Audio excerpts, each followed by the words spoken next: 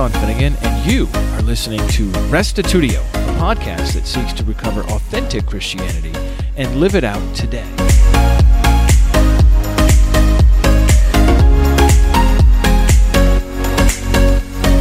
Is the Son equal with the Father, or is he subordinate? Thinking Christians have struggled over the tension between the traditional doctrine of co-equality between Father and Son on the one hand, and the dozens upon dozens of scriptures that either imply or explicitly teach the Father's supremacy over his Son. Two ways of solving this problem include the idea of the economic trinity or eternal functional subordination. In what follows, I overview the biblical evidence for the Son's subordination to the Father before critiquing both of these reigning Trinitarian solutions to the problem. Last of all, I consider a few texts often pressed into service to teach co-equality, but upon closer examination, fail to adequately warrant that position. Also, if you'd like to dig deeper into this presentation, I have a link in the show notes for this episode to the full paper, which you can get at restitutio.org under articles as well. Here now is my presentation from the first Unitarian Christian Alliance conference back in October. The Father is Greater Than I, podcast episode 426.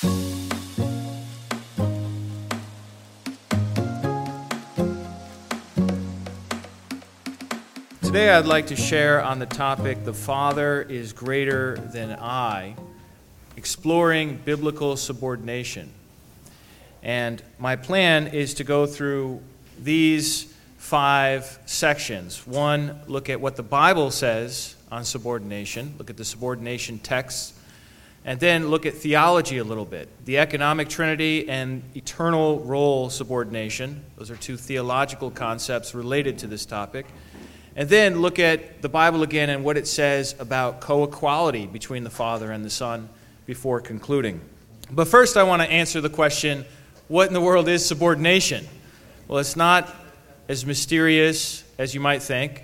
You all probably have heard the word subordinate before. It just means someone that occupies a lower class rank or position. Many of us are subordinates at our jobs, and that just means somebody else is in charge. Somebody else is calling the shots. It means that you are submissive to an authority. So the real question is the Son subordinate to the Father? And if so, how is the Son subordinate to the Father? And what does that mean for theology? Now, of course, the Bible is replete with statements about the Son's subordination to the Father. And what I want to do is begin with this verse here, John 5:37, which says, "And the Father who sent me has himself borne witness about me." That phrase there, "the Father has sent me," occurs so many times in the Gospel of John. I counted them all up, and I got to a total of 41 times that it said, Jesus or somebody else said, the Father has sent the Son. That's a staggering number for a book that's only 21 chapters long. You might even call it a major theme. But what does it mean to be sent?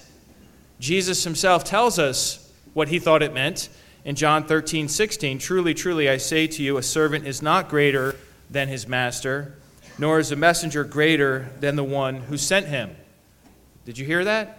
A messenger is not greater than the one who sent him. That was Jesus talking about what he thought sent means. Now, of course, 2 equals can send each other.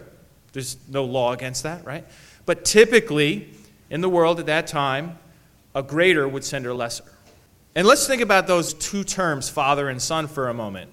Because it's not brother and brother or neighbor and neighbor, right? It's Father and Son. What is that all about? In the culture of the time, such a designation implied an inequality of authority, with any father typically understood to be superior to his son. Wayne Grudem writes, "In the biblical world, there were no commendable examples of a son not being subject to his father, or not deferring to the leadership role that still belonged to the Father, even when the Son had grown to adulthood. Jesus could easily have called God his friend, his neighbor, his fellow worker, or his twin brother, if they're the same age. Ideas that would imply equality and that were readily available in the culture. But Jesus didn't. he used the term Father to describe God, and he called himself and he thought of himself as the Son. But beyond this, we have so many subordination texts, especially in the Gospel of John. I'm just going to run through a bunch of them quickly with you and not give any comment. I just want you to hear what Jesus thinks about his own relationship to the Father. John 3:34, for he whom God has sent utters the words of God. John 4:34, my food is to do the will of him who sent me and to accomplish his work. John 5:19, the Son can do nothing of his own accord, but only what he sees the Father doing. Did you hear that? The Son can do nothing of his own accord. I mean, I would not have the guts to say that of Jesus. Jesus said that of Jesus. So what are you going to do? Number 4 here, I can do nothing on my own. What? I can do nothing on my own. As I hear, I judge, and my judgment is just, because I seek not my own will, but the will of him who sent me. John 5:30. John 6:38. I have come down from heaven not to do my own will, but the will of him who sent me. John 7:16. My teaching is not mine, but his who sent me. John 7:28. You know me, and you know where I come from, but I have not come of my own accord. John 8:28. I do nothing on my own authority, but speak just as the Father taught me. John 8:29.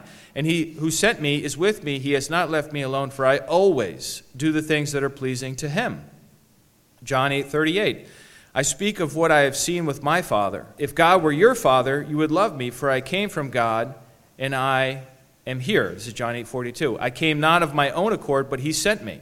John 10:27 and 10:29. My sheep hear my voice. My Father who has given them to me is greater than all. John 12:49, I have not spoken on my own authority, but the Father who sent me has himself given me a commandment what to say and what to speak. John 14:10, the words that I say to you, I do not speak on my own authority, but the Father who dwells in me does his works. John 14:28, the strongest statement Jesus makes on the topic, I am going to the Father, for the Father is greater than I. For those of you who missed math in school, this is what we call an inequality.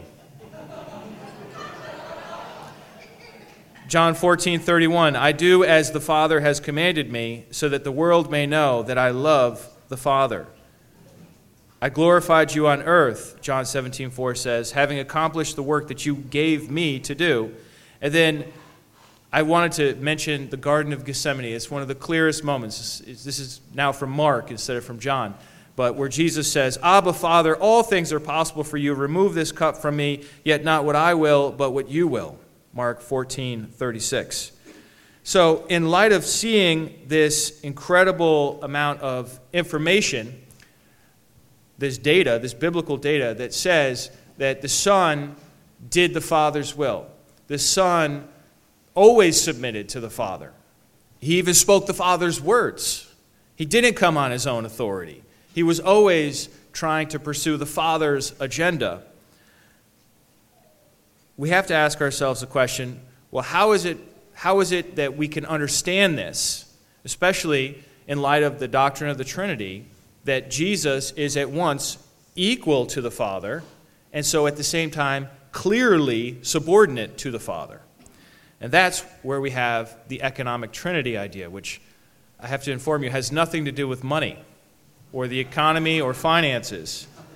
It has to do with how God plans and organizes or administrates salvation. And so this idea has some pretty hazy origins. Nobody's really sure where it came from. It might have come from Athanasius, but Fred Sanders says that probably the 18th century Johann Erlsberger, a Lutheran theologian, is the one who put the terminology into circulation. Let me describe it a little bit. What is the economic Trinity? Alistair McGrath writes the following. He says, the essential or immanent Trinity can be regarded as an attempt to formulate the Godhead outside the limiting conditions of time and space. The economic Trinity is the manner in which the Trinity is made known within the economy of salvation. That is to say, in the historical process itself. And so there's only really one Trinity, but there are different perspectives to look at it. There's the perspective of how God is in himself or in themselves. If you think about the Trinity independent of creation and redemption, think of eternity past or eternity future. And then there's how the Trinity functions in the process of salvation. That's the economic Trinity. Who does what, in other words. Gilbert Belezekian says the following: because there was no order of subordination within the Trinity prior to the second person's incarnation, there will remain no such thing after its completion. If we must talk of subordination, it is only a functional or economic subordination that pertains exclusively to Christ's role in relation to human history. So this is what I call the incarnation window. You have everything that happened before Christ was born and everything that happened after his resurrection and exaltation. And in the middle, we have the incarnation window. And the way this line of reasoning works is that essentially we have to fit all of these subordinationist texts, all these times that Jesus says the Father is greater, into this incarnation window. And then what we have is a temporary subordination as Jesus becomes a human, and then an exaltation where he resumes his co-equality. Does that make sense? So that's the economic Trinity solution to the puzzle. But I'm convinced that we are going to have problems with that because of other scriptures. For example, before Christ was born, we read in Ephesians 1:9, according to his, the Father's purpose, which he set forth in Christ as a plan for the fullness of time, having been predestined according to the purpose of him who works all things according to the counsel of his will. Notice the word his here is singular. The Father decides in the past, before the birth of Christ, this is talking about his original planning on how salvation will work. The Father decides what Christ is going to do. There's not an equality here. There's still a subordination. Ephesians 3:9 says, the plan of mystery hidden for ages in God, who created all things, this is verse 11, according to the eternal purpose that he has realized in Christ Jesus. Or 1 Peter 1:20, he, the Son, was foreknown before the foundation of the world, but was made manifest in the last times for the sake of you. Notice the passive voice in the verbs. The Son did not foreknow. The Son was foreknown. The Son did not make himself manifest. The Son was made manifest. There is someone else who is superior, who's calling the shots, and the Son is following his lead. And that was planned way in the past. What about after his exaltation? Does Jesus resume a co-equal status with the Father? Let's look at some of these ideas. First of all, Romans 6:10 says, for the death he died to sin once for all, but the life he lives to God. I don't see commentators talking about this much, but I think that is an incredibly short but powerful statement of Christ's current, exalted, yet dependent status in heaven today. That he lives to God. He's still living for God, for the glory of God.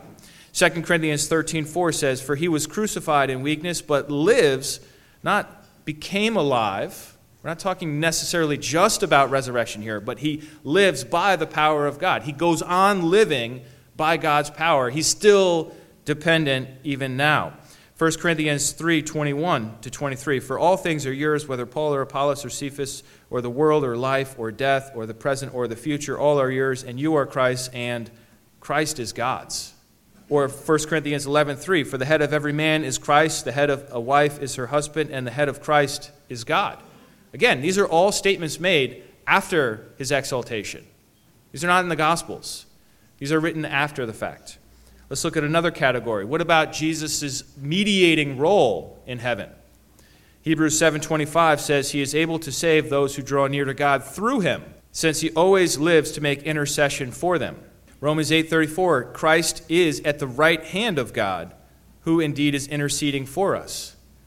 Now, the right hand is as elevated a place as you can possibly get, but it's still at the right hand. And he's interceding. He's going between the high one and the human race. 1 Timothy 2:5, of course, for there is one God and there is one mediator between God and men, the man, Christ Jesus. And we see this very nicely played out in Revelation 1:1, where we read the revelation of Jesus Christ, which God gave him to show to his servants. So God gave him the revelation. Jesus went as a messenger and revealed it to the servants. Even in establishing the kingdom, Jesus is subordinate to the Father. I'm talking about the ultimate consummation of the kingdom, when all the nations come under his influence. Psalm 2:8 is a famous prophecy, oracle. It says, I will make the nations your heritage and the ends of the earth your possession. That is interesting phraseology to me. God is speaking here. We know that from the context of Psalm 2. And he's saying, I, God, will make the nations my son, your heritage. Sounds like God's going to do it. Psalm 110:1, sit at my right hand until I make your enemies your footstool. Once again, God's calling the shots. He's telling him where to go, where to sit. Matthew chapter 20, verse 23, to sit at my right hand and at my left is not mine to grant, but it is for those for whom it has been prepared by my Father. A staggering statement said by Jesus when they came to him and said, oh, can we, they're trying to call dibs. It's like you're going out to the car and somebody calls shotgun, right? They're asking, can we sit on your right and your left hand? And I think they sent their mother, which is just like so telling. But what does Jesus say? Jesus doesn't say, you're not qualified, or like, hey, that's for Moses, or something. He doesn't say anything. He just says, hey, it's above my pay grade, guys. That's the Father's job to pick who's in my government. It's not even his job to pick who would be at his right and his left hand. It's incredible. And what about Hebrews 10, verses 12 to 13? He sat down at the right hand of God, waiting from that time until his enemies should be made a footstool for his feet, picking up on the Psalms here and applying it to Jesus in a very clear way. So even in bringing about the kingdom, I'm not saying Jesus is not going to do anything, all right? Don't confuse me to be saying that. What I'm saying is that even in bringing about the kingdom, Jesus still plays a subordinate role to the Father, who decides when the kingdom comes, who decides who's going to do what in the kingdom, and who brings about the submission of the nations to the Son. This is all the Father calling the shots. And then there's this incredibly, inescapably powerful text in 1 Corinthians 15, verses 24 to 28, that comments on the eternal state. And it teaches us that the Son is eternally subject to God. Then comes the end, when he delivers the kingdom to God the Father after destroying every rule and every authority and power. He delivers the kingdom to God. For God has put all things in subjection under his feet. But when he says all things are put in subjection, it is plain that he is accepted who put all things in subjection under him. When all things are subjected to him, then the Son himself will also be subjected to him, who put all things in subjection under him, that God may be all in all. This is just inescapable, as I said before. It's clear that not only before he was born was the Father the one calling the shots, making the plans, working things out according to the counsel of his will, but throughout his entire life, after Jesus was born, as we saw in the Gospel of John, everything he did was what his Father wanted him to do. But even once he was exalted, he still depends and is subject to his Father. He plays a mediating role as our high priest. Think about a high priest for a moment. Is a high priest is there any analogy in any religion, whether Judaism or some other religion, where a high priest is equal to the God they're serving? No, that's just not what the word means. That's not the figure. That's not what the figure communicates to us. And then bringing about the kingdom, he's still subordinate, and so he will be after the kingdom has brought everything in subjection. Then he hands it over to the Father, and he becomes subordinate himself forever. In summary, the Bible contains dozens upon dozens of texts. And look, I'm giving you the abridged version. It's killing me, but I'm giving you the abridged version. I have the full version in your paper. It's too long. But if you would like to get a digital copy of it, it's at restitutio.org. You can find it under articles. But I'm just giving you a sampling of stuff here, okay, of the text that I have. The economic Trinity theory says that only in the Trinity's work of redemption do we find functional subordination. Now, some may want to extend the economic Trinity to include creation as well. I've seen some people do that. But not only would this be an ad hoc attempt to rescue a theory without biblical warrant in the first place, but it also would fail to solve the problem. The Father's eternal plans occurred prior to creation. The Son's heavenly ministry began after his earthly work was done, and the Son's ultimate subjection to the Father will happen after he returns and continue into eternity. Thus, the economic Trinity idea is not sufficient to adequately answer the many subordination texts we find in Scripture. So that's just not going to work. Let's move on to the next idea, what I call eternal role subordination. And this is a Trinitarian theory, just like the economic Trinity, that teaches that, yes, the Son is subordinate to the Father permanently, but we still have co-equality at the same time. And this is how Wayne Grudem talks about it, and he has generated a lot of controversy for this. He presents an ironclad biblical case. Ironclad. But then he rejects the economic Trinity. He says, no, it's permanent. It's not just temporary that the subordination occurs. But then he wants to affirm a co-equal ontology. So he makes a strong distinction between function and ontology. Function is what you do. Ontology relates to your substance, what you are, your being, your nature, your essence, and so on. So he wants to say that the Son is functionally inferior to the Father and ontologically co-equal. He gives this really helpful analogy. In the organizational structure of Phoenix Seminary where I teach, I am subordinate to the authority of the seminary board, the president, and the academic dean. But I am no less a human being than they are, and I am no less valuable in God's sight. So what he's saying is there are different roles and functions in his seminary. There are different there's an authority structure there, but they're all ontologically equal. They're all human beings. They're all made of the same stuff, right? So that's how he wants to explain it.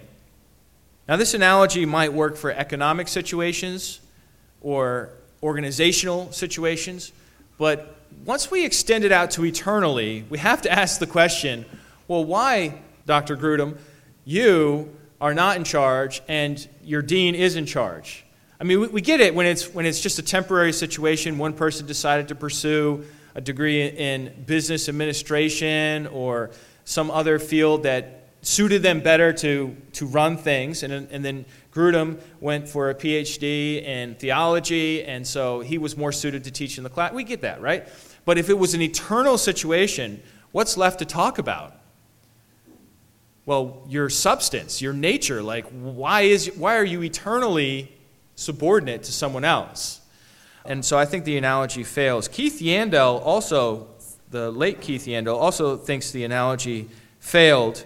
And he offers the following proof. He says, the Son has the property of subordination to the Father in all possible worlds. So that is what Wayne Grudem and Bruce Ware and a number of other evangelical Trinitarian scholars are saying, is that the Son just is subordinate to the Father permanently. Number two, Yandel continues, if the Son has this property in every possible world, then this is a necessary property. Number three, if the Son has this property necessarily, then the Son has it essentially. Number four, the Son has this property necessarily and essentially. And then number five, the Father does not have this property in all possible worlds. In other words, the Father's not subordinate to the Son. So the Son's subordinate to the Father, but the Father's not subordinate to the Son. He goes on. The Father does not have this property necessarily or essentially. If the Son has an essential property that the Father does not have, they cannot have the same essence. Number 8, the Son has this property essentially while the Father does not. Conclusion, therefore, the Father and the Son are not of the same essence, homoousios, from 7 and 8. This is a major problem if you are someone who believes that the Son and the Father and the Spirit all have the same essence, substance, nature, the same ontology. Because what Yandel is looking to prove here, or to demonstrate, is that a permanent role difference implies a permanent ontological difference. And this is how he says it. He writes, "Thus there is no way around the conclusion. NRS, necessary role subordination, entails ontological subordinationism. If the Son has an A-quality nature, the Father has an A-plus quality nature. But, of course, ontological subordinationism is not an account of the doctrine of the Trinity. It is nothing other than a rejection of that doctrine." This leaves us with a trilemma. A previous presenter mentioned C.S. Lewis's famous trilemma. I came up with my own. I'll warn you ahead of time, it's not as good as C.S. Lewis's, all right? But nevertheless, you got to do what you can with what you got. This is my first statement. We keep ontological equality and affirm Scripture's clear teaching on permanent subordination over against logic's clear conclusion that permanent subordination entails ontological subordination. Our second possibility is we keep ontological equality and affirm logic's clear conclusion that permanent subordination entails ontological subordination over against Scripture's clear teaching on permanent subordination. And our third possibility, we let go of ontological equality and affirm both Scripture's clear teaching on permanent subordination and logic's clear conclusion that permanent subordination entails ontological subordination. So the first two possibilities, we keep co-equality. We keep the idea that the Father and the Son are of the same substance. We keep that. And in the third position, we let that go. Now, if we keep ontological equality, we have to pick.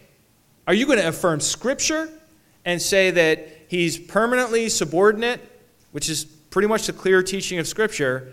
Because if you do that, you've got to just say, hey, it's a mystery and logic doesn't apply to God. Or the other option is we keep ontological equality and we keep logic, but we just kind of dismiss Scripture. We're like, well, they were trying. Or, and I'm convinced that this is the best possibility, number 3 here. Let's just let go of this homoousios word and this of the same substance idea, and let's affirm Scripture and logic.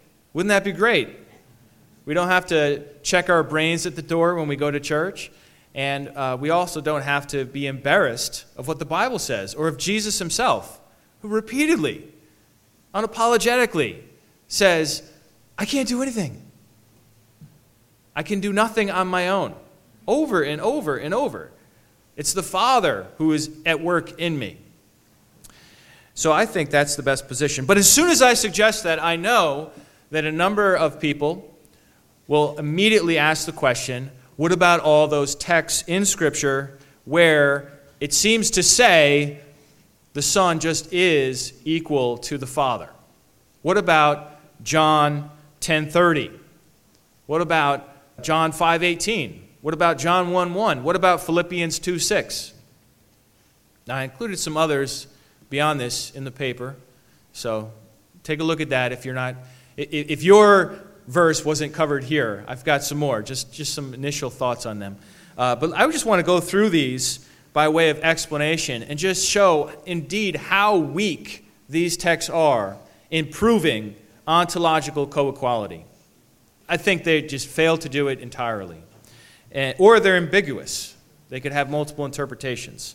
So let me go through ever so briefly and offer some thoughts on them. John 10:30, Jesus says, I and the Father are one. So people read this verse, they see Jesus, and he says, I and the Father are one.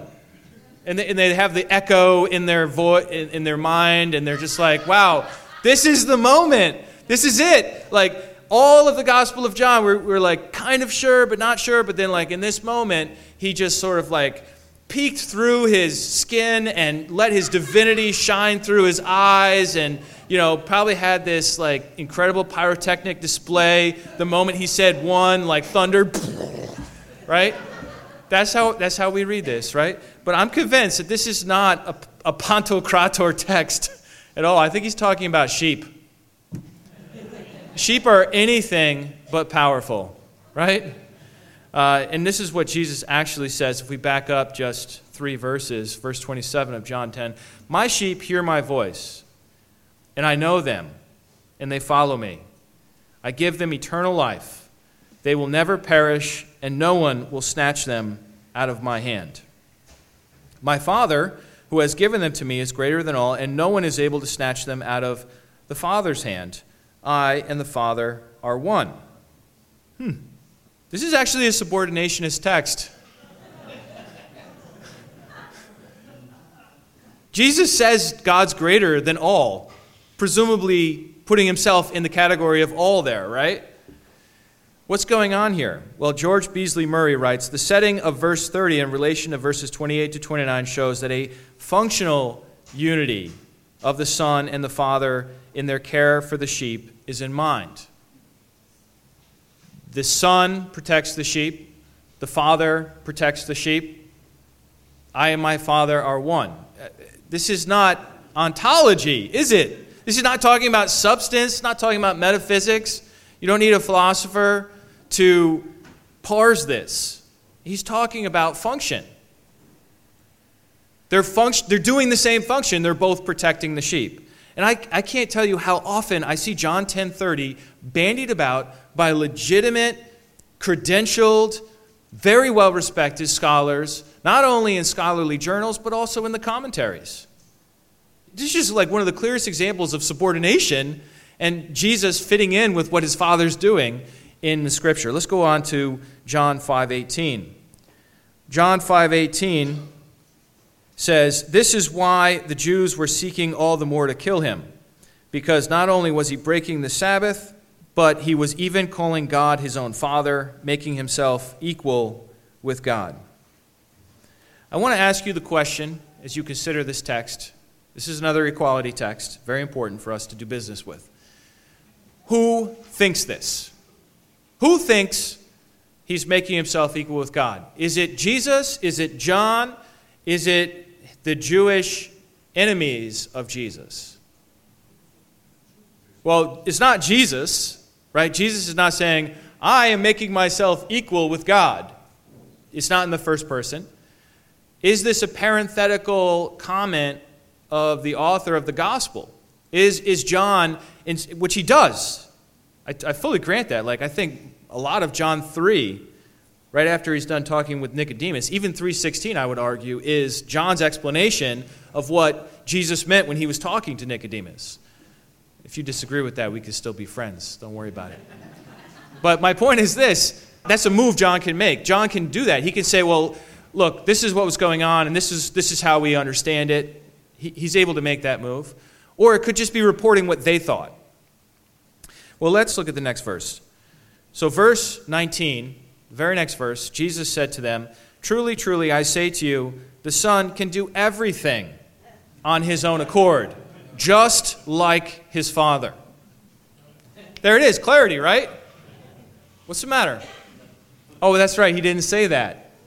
Did he say that? I don't think he said that. What did he say to clarify this issue of you're making yourself out to be equal with God? How did Jesus respond? Jesus said, "Truly, truly, I say to you, the Son can do nothing of his own accord, but only what he sees the Father doing. For whatever the Father does, the Son does likewise." So, this expression, making himself equal with God, this expression, according to R.V.G. Tasker, was understood by his listeners in the way the rabbis usually understood it. A man who acted independently of God, or who rebelled against God's judgments, was said to be placing himself on an equality with God. That's what they think Jesus is doing. They don't think Jesus is just calling God his Father. They think he's also taking upon himself, in an independent, provocative way, this mindset that says, oh, I'm just doing this and I'm making myself out to be God or equal with God. I want to ask you the question, who do you want to side with in the Gospel of John? This is actually a really important question that's so often overlooked, especially in the Gospel of John. Who do you want to side with? You want to side with Jesus, or you want to side with his enemies? Don't side with the enemies of Jesus. I'm just saying, like, if you're going to name the name of Christ, you're going to call yourself a Christian, go with Jesus. Jesus says I can do nothing on my own. His enemies say, oh, you're making yourself out to be equal with God. You're going to side with his enemies? It doesn't make sense to me. All right, on to John 1:1. I'm just going to give it like 4 minutes. How about that? Why not? John 1:1. In the beginning was the Word, and the Word was with God, and the Word was God. We see in verse 14, and the Word became flesh and dwelt among us, and we have seen his glory, glory as of the only Son from the Father, full of grace and truth. So many read this, and they formulate an equation that says the Word just is God, just is the Son, because they see that it says the Word was God in verse 1, and in verse 14 it says the Word became flesh and dwelt among us, and it says the glory as of the only Son. So they have that equation, and then they work it backwards, and so they say the Son is the Word, and they read it with the Son in mind right from the beginning. My question, though, is this right? The text does not say Jesus was God. It does not say in the beginning was the Word, and the Word was with God, and Jesus was God, does it? It doesn't say that. The Word is what became Jesus. The Word is what became the Son. And I think that little distinction, just by itself, decouples the equation and allows a little flexibility for us to ask the question, well, what do you think the Word even is here? Although many of us are used to reading Son for Word right from the beginning, this is not what the prologue says. In fact, the Word does not become flesh until verse 14. This is when we see his glory, glory as of the only Son from the Father. Thus, the exegete has at least 5 possibilities. 1, the word, logos, is a circumlocution for God in action, like his wisdom or spirit. Circumlocution is where you go around saying the real thing you're saying. So when the prodigal son comes to himself, he doesn't say, I've sinned against God and in your eyes. He says, I've sinned against heaven and in your sight.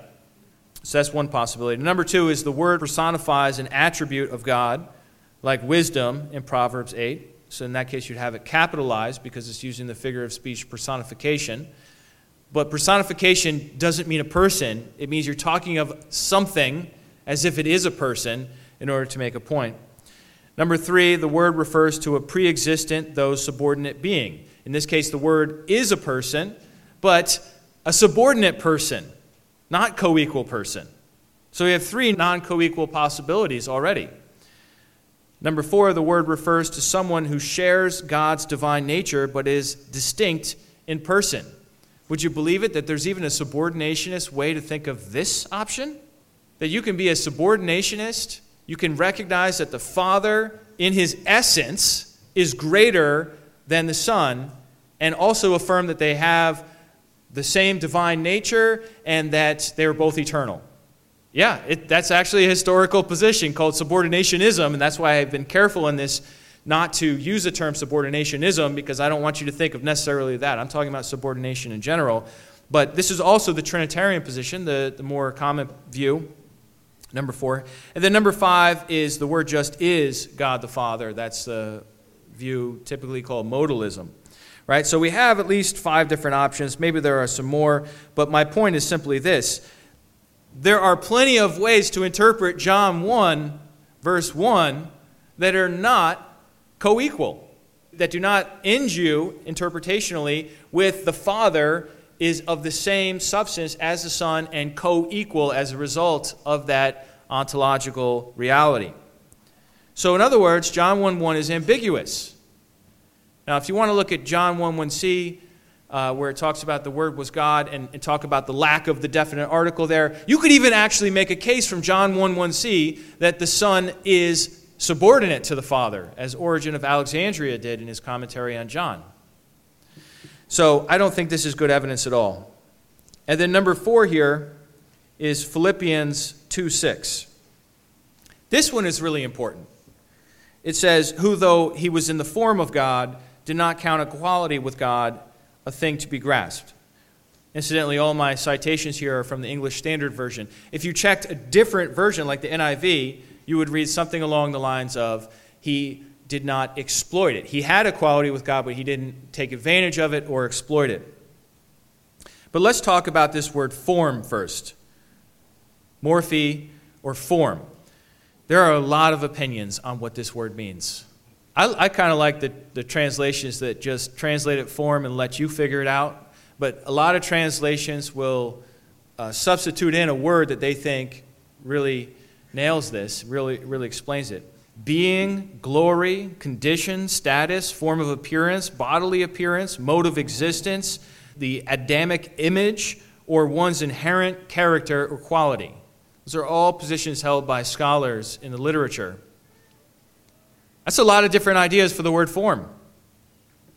So I think we have a lot of different possibilities. The only one of these possibilities that would require us to, or make possible for us, the idea of ontological equality is the first one, being, or ousia.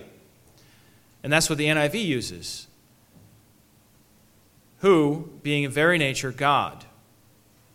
Right? So I think taking this one view and saying, oh, this is just what it's saying, it's problematic. And I'll tell you why I think it's problematic. It's because of the next verse, where it talks about the form of a slave. What is the essence? What is the ousia of a slave? It doesn't have a substance. Slaves aren't all made of the same substance, are they? I'm not talking in our world. I'm talking in an ancient Roman colony like Philippi in the first century. Did all slaves look alike? Were they the same gender? Were they the same race? No.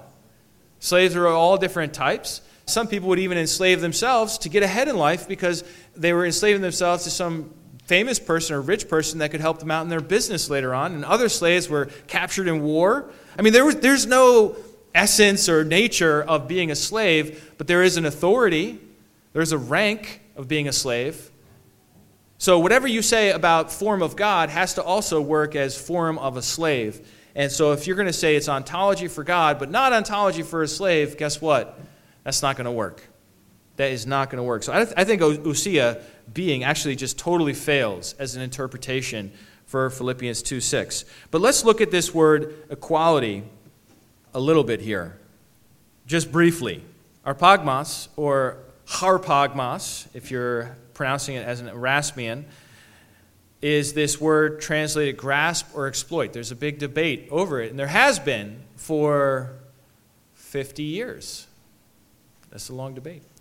Although scholars like Roy Hoover in 1971 and N.T. Wright in 1986 argued for exploit, in 2016 Michael Martin found a slew of counterexamples and concluded Philippians 2:6 does not speak positively or negatively to the matter of possession.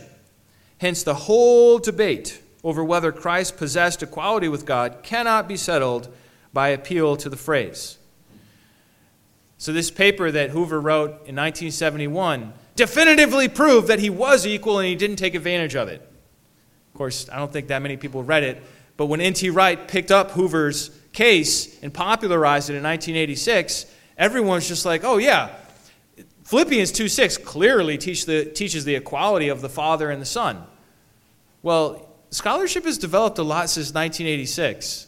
We've got access to Greek databases that you can look up a word like harpagmos. You can look up every single instance of it from Homer to the fall of Constantinople in 1453 in that amount of time.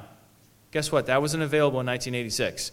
And so now we are able to find counterexamples of the word being used of people who didn't have what they were reaching for, and other people that did have it and didn't take advantage of it. Guess what? It can mean both. It's ambiguous. So that's why Martin says you can't decide the issue of equality with God by appeal to this verse or phrase. Conclusion. In our limited quest to survey the biblical data, we have found overwhelming evidence of the Son's subordination to the Father. And again, I'm a Bible guy. Bible is first. I did 10 pages on biblical text before I asked a single theological question in the paper. I did that on purpose. I wanted to overwhelm you. I wanted you to just be like, all right, Sean, okay, all right, enough. Because the Bible is overwhelmingly supportive of the subordination of the Son to the Father, over and over and over again. Whether we're looking at Old Testament messianic prophecies, whether we're looking at the synoptic gospels where Jesus says, why do you call me good? There's no one good but God alone. Or whether we look at the book of Acts, which calls Jesus the exalted, risen, ascended, at the right hand of God, already poured out the Spirit, Jesus, a servant 4 times. You're going to call the exalted Jesus a servant 4 times. I don't even have the guts to do that. But the Bible did. So what am I going to do with it? I got to get on board, right? The biblical evidence is just overwhelming that still, even in his heavenly exalted state, he is subordinate to the Father. So we considered the theological explanations available to rescue ontological equality from so many difficult texts. We saw that the economic Trinity strategy failed, not only for lacking biblical grounding, but also because of the many subordination texts prior to and after the incarnation. We considered the concept of permanent role subordination within the Trinity and found that eternal subordination logically implied ontological subordination. Lastly, we saw that the major texts that apologists depend on to build a biblical case for ontological equality either don't necessitate ontological equality or they depend on a priori interpretive commitments and could just as easily fit within a subordinationist perspective. Thus, I conclude that ontological subordination is the best explanation of the Father's relation to the Son. Thanks for your attention.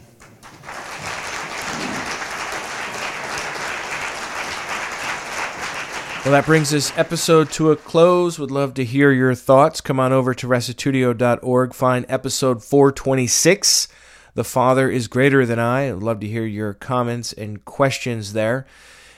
If you are interested in more about the Supreme Father and how he is the one God over all, I encourage you to check out our One God Over All class, which is freely available. Just scroll down in this feed, or you can check it out at the website, restitutio.org, and go through the 14 sessions. Actually, there is a session on this very topic, not as detailed as this, but there certainly is a lot more information there.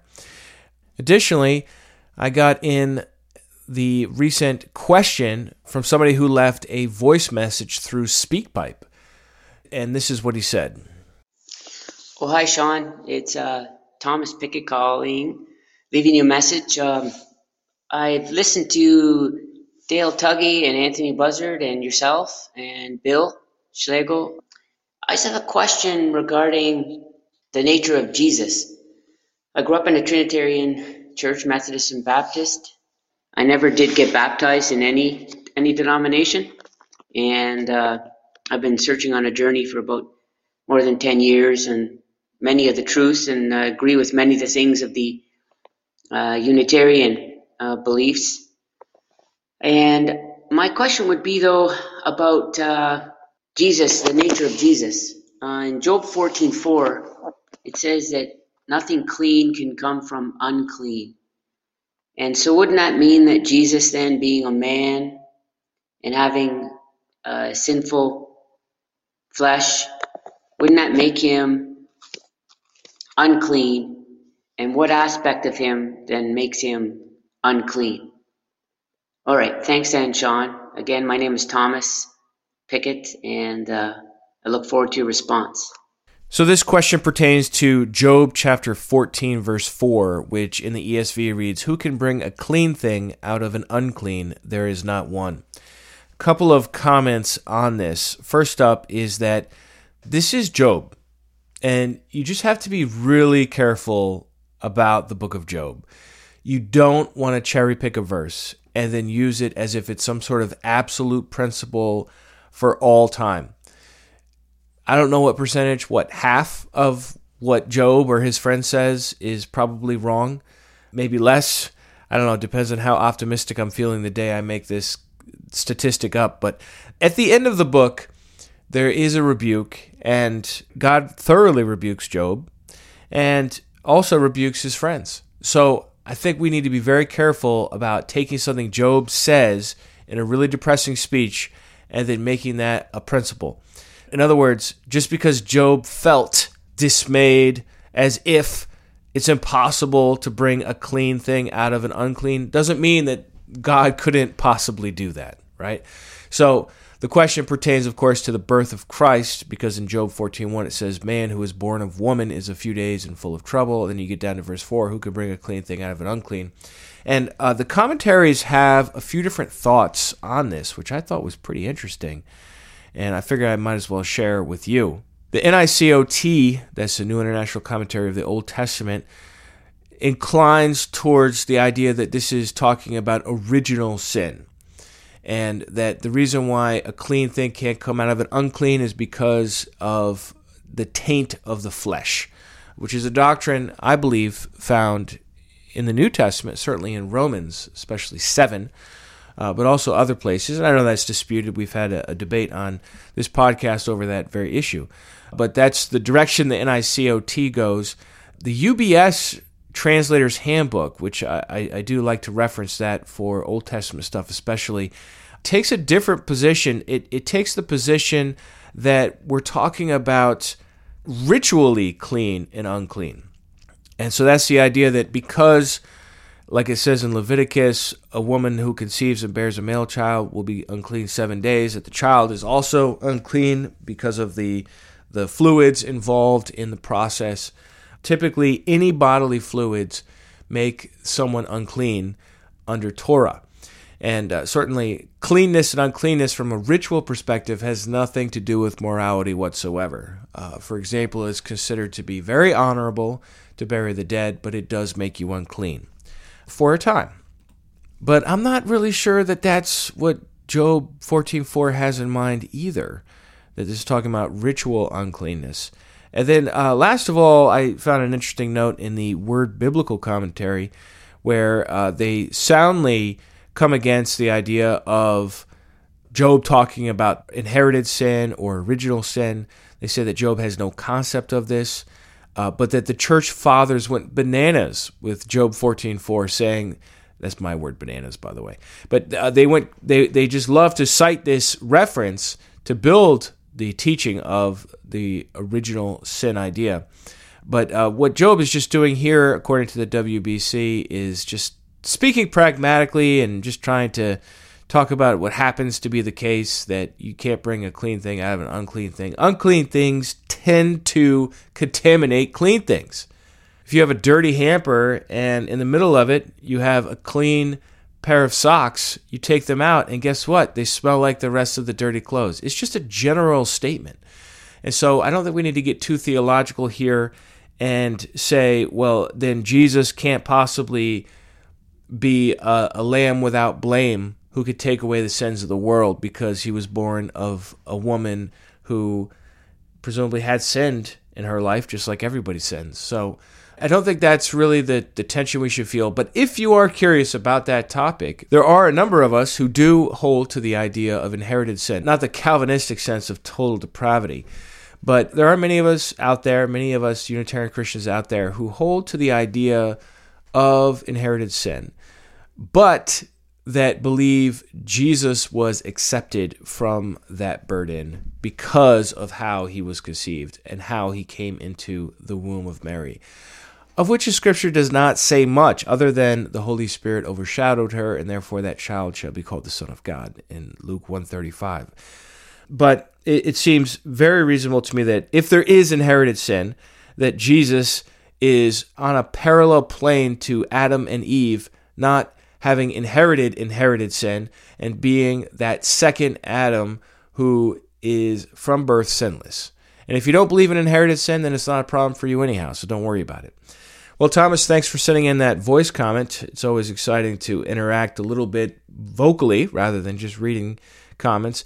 If you would like to leave your own voice comment, just take a look at the show notes for any of these episodes, or go to Restitudio and look at the podcast info. I've got a big microphone icon there that you can record your question, and if possible, I'll try to work it in to a future episode. Well, thanks everyone for tuning in. We'll see you next week. If you'd like to support this ministry, You could do that at our website. Thanks so much to all of you who already do. And remember, the truth has nothing to fear.